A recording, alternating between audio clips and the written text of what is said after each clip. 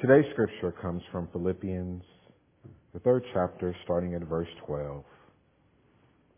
And it reads, "Not that I have already obtained this or have already reached the goal, but I press on to make it my own, because Christ Jesus has made me his own. Beloved, I do not consider that I have made it my own, but this one thing I do, forgetting what lies behind and straining forward to what lies ahead, I press on towards the goal for the prize of the heavenly call of God in Christ Jesus. Let those of us who are mature be of that same mind, and if you think differently about anything, as to God will reveal to you. Only let us hold fast to what we have obtained." The word of God for the people of God. God, we surrender all to you in this moment, and we pray that you would speak to our very hearts and minds like never before. Help us because we need it. In Jesus' name, amen. This particular portion of Scripture seems a little strange in the sense of looking at how we would live out our faith every day. I'd like to say that my original path is to say, well, you know, Paul was writing to the church at Philippi from jail. He was walking out his faith because he was willing to do the thing even as he was being persecuted for the thing. That's a really good lesson, by the way, but that's not necessarily where I'm going today. The thing that really strikes me about this particular portion of Scripture is this. As Paul is writing to the church at Philippi from jail, he is saying, look, I have not reached perfection in this Christ-like journey that I am on. I have not obtained everything that I'm supposed to yet obtain. But what I want to do is encourage you to continue to strive forward. And you can do that by forgetting those things that are behind you and pressing with all of your might towards the high call of Jesus Christ. What you can do is continue to walk this thing out step by step. The goal that Paul is talking about today is the goal of being perfected, the goal of being Christ-like. It is a goal that we all should share, a goal where we aggressively and energetically, with all of our heart, all of our soul, and all of our being, chase after God with all that we have in such a way that every day and with every step we begin to be more and more like Him. We should wake up in the morning looking for ways to show the world Christ. We should wake up in the morning looking for ways to be better equipped to serve in our places of employment, to serve in our schools, to serve in our churches, to serve in our communities, to serve in our villages. It should be the call that propels us forward in this walk of life. Unfortunately, as Paul has highlighted, there are some things that normally keep us from realizing that potential. Paul says to forget those things that are behind us. Can't walk too far. Forget those things that are behind us. And what he's saying is, look, you can't rely on the resume that you've built to say, whoo, I've obtained, I don't need to go any further. I can sit down. I've done my job for the rest of my life. In chapter 2, he says, look, if you want to look at resumes, I am from the tribe of Benjamin. I'm the Hebrew of all Hebrews. In the law, I was the persecutor of those people that didn't believe like us. And I have done all these things that would make all these people think that I am a wonderful guy. But I realized that as much as I thought I was building my resume, I was actually walking in the wrong direction. And so if he would have sat down on his resume, where would he be? He also goes forward to say, after getting the revelation of who Christ really was, I planted all of these churches and I spread the gospel everywhere that I can go. But you know something? I'm still not there yet. He says, don't allow the arrogance from your past, the things that you think you've done, to cause you to stop walking. He also says, don't allow the bars of your past, the mistakes that you've made, to allow you to disqualify yourself from moving forward. If you really want to look at it, David made a lot of mistakes and God moved him forward. He committed adultery. He murdered some folks. He wasn't in the right place when he was supposed to be. Paul persecuted the Christians and killed a number of people. We have stories of prophets that married harlots. We have all of these characters that we celebrate in our Bible that have made mistakes that God still used. And so don't disqualify yourself.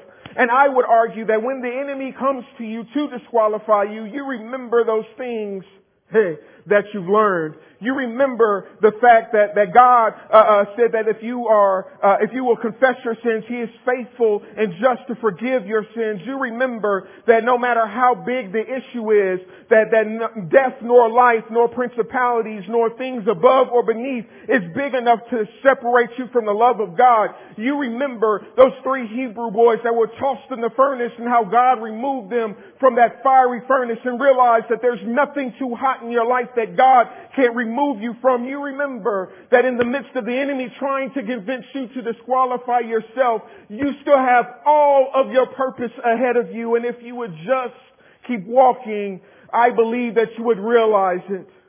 The scripture says the mature should think this way. And I would say this. The reality that most of us, or hopefully all of us, realize is that we are not perfect. Amen. I love it when y'all talk back to me. That we are not perfect. And quite honestly, we will not reach perfection on this side. But the mature of us realize that though we are not perfect, our God is. Amen.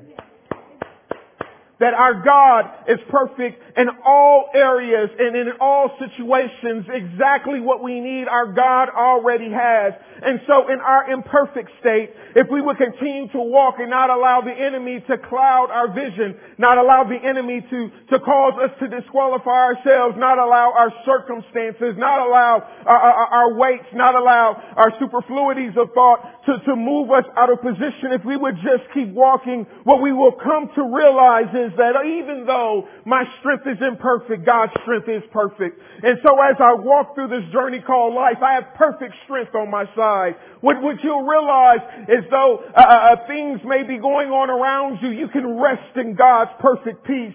In your imperfect steps, you can rest in God's perfect joy. In those places where you feel alone, you can rest in God's perfect comfort. And it's God's perfect love that will take us across the finish line to our heavenly home. You see, the mature know that though we are imperfect, we serve a perfect God. Amen. And so in spite of all the things that we see, in spite of those past failures, in spite of those past hurts, in spite of all of those resume building things, we know that every step that we take is ordained by the Spirit of God. We know that if we keep walking, that even though the weapons are formed, they won't prosper against us. We know that as we continue to run this race, that we don't run it in vain because God has promises on our lives. We know that every step that we take allows us to take over territory that God has already ordained to be ours. We know that if we continue to walk out the path that God has ordained for us, that there is nothing, there is nobody, there is no thing that can stop us because God is on our side.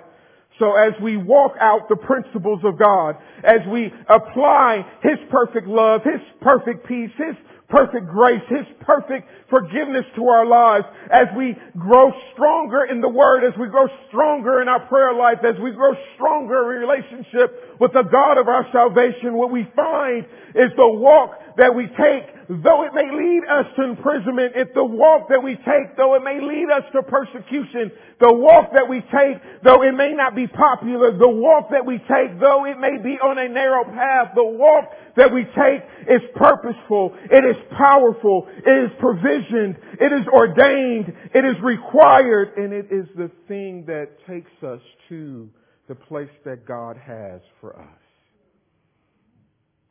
In Sunday school this morning, I talked with our youth, and I began to talk to them about a story. It's familiar, I think. It's the tortoise and the hare. Anybody ever heard of that one? For those that didn't raise your hand, I don't know if you may be embarrassed that you didn't want to raise your hand in church, but just in case you haven't heard it, it is about a rabbit and a turtle in a race. The rabbit knows that he's faster, right? The rabbit knows that he's equipped to run. The rabbit knows that this should just be easy peasy lemon squeezy, as my youngest would say. The rabbit knows that there is nothing that should keep them from winning the race. Now the tortoise no doubtedly understands that he's slow. The tortoise, even though he may have won the Turtle Olympics of the year 1984 with his peers, knows that he may be the fastest tortoise in the area, but he's not necessarily the fastest animal on the planet. But he enters this race. Or she enters the race. The tortoise enters the race. And we can talk about the naps that the rabbit took. We can talk about the things that were said. We can talk about all of these different things. But the thing that I love about this story as it relates to the scripture is it parallels so well.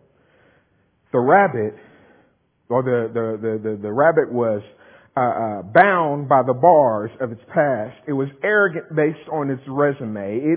It ran past all of the imperfections because it knew that in its flesh it was good enough.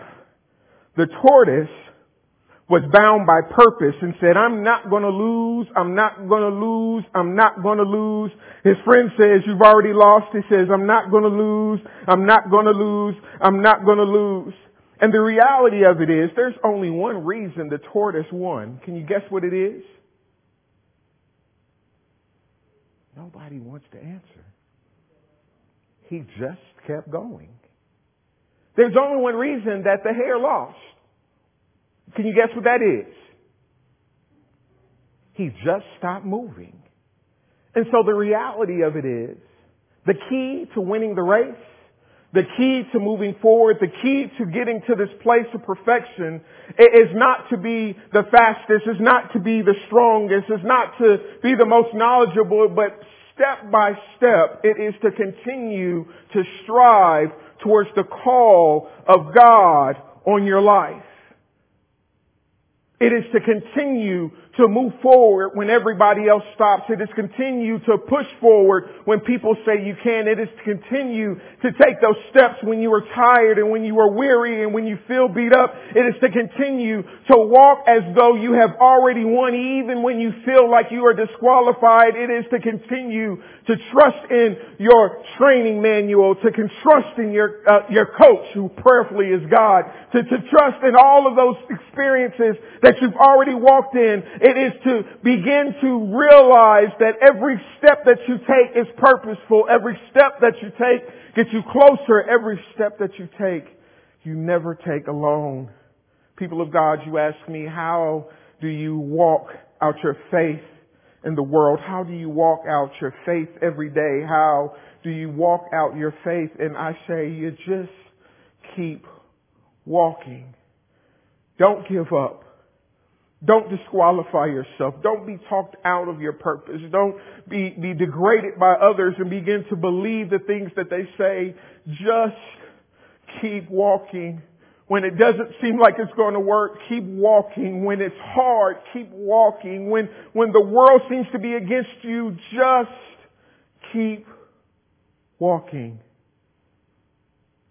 And I pray that as you walk, that the Lord would give you peace, that the Lord would give you strength, that the Lord would give you a comfort that nobody would understand as you keep walking, that the Lord will unveil pieces that you have missed as you keep walking, that things would unfold around you that you never imagined. I pray that as you keep walking, that the beauty of God who would shine around you and change your perspective and your vision. People of God, just keep walking. In the name of the Father, the Son, and the Holy Spirit. Amen.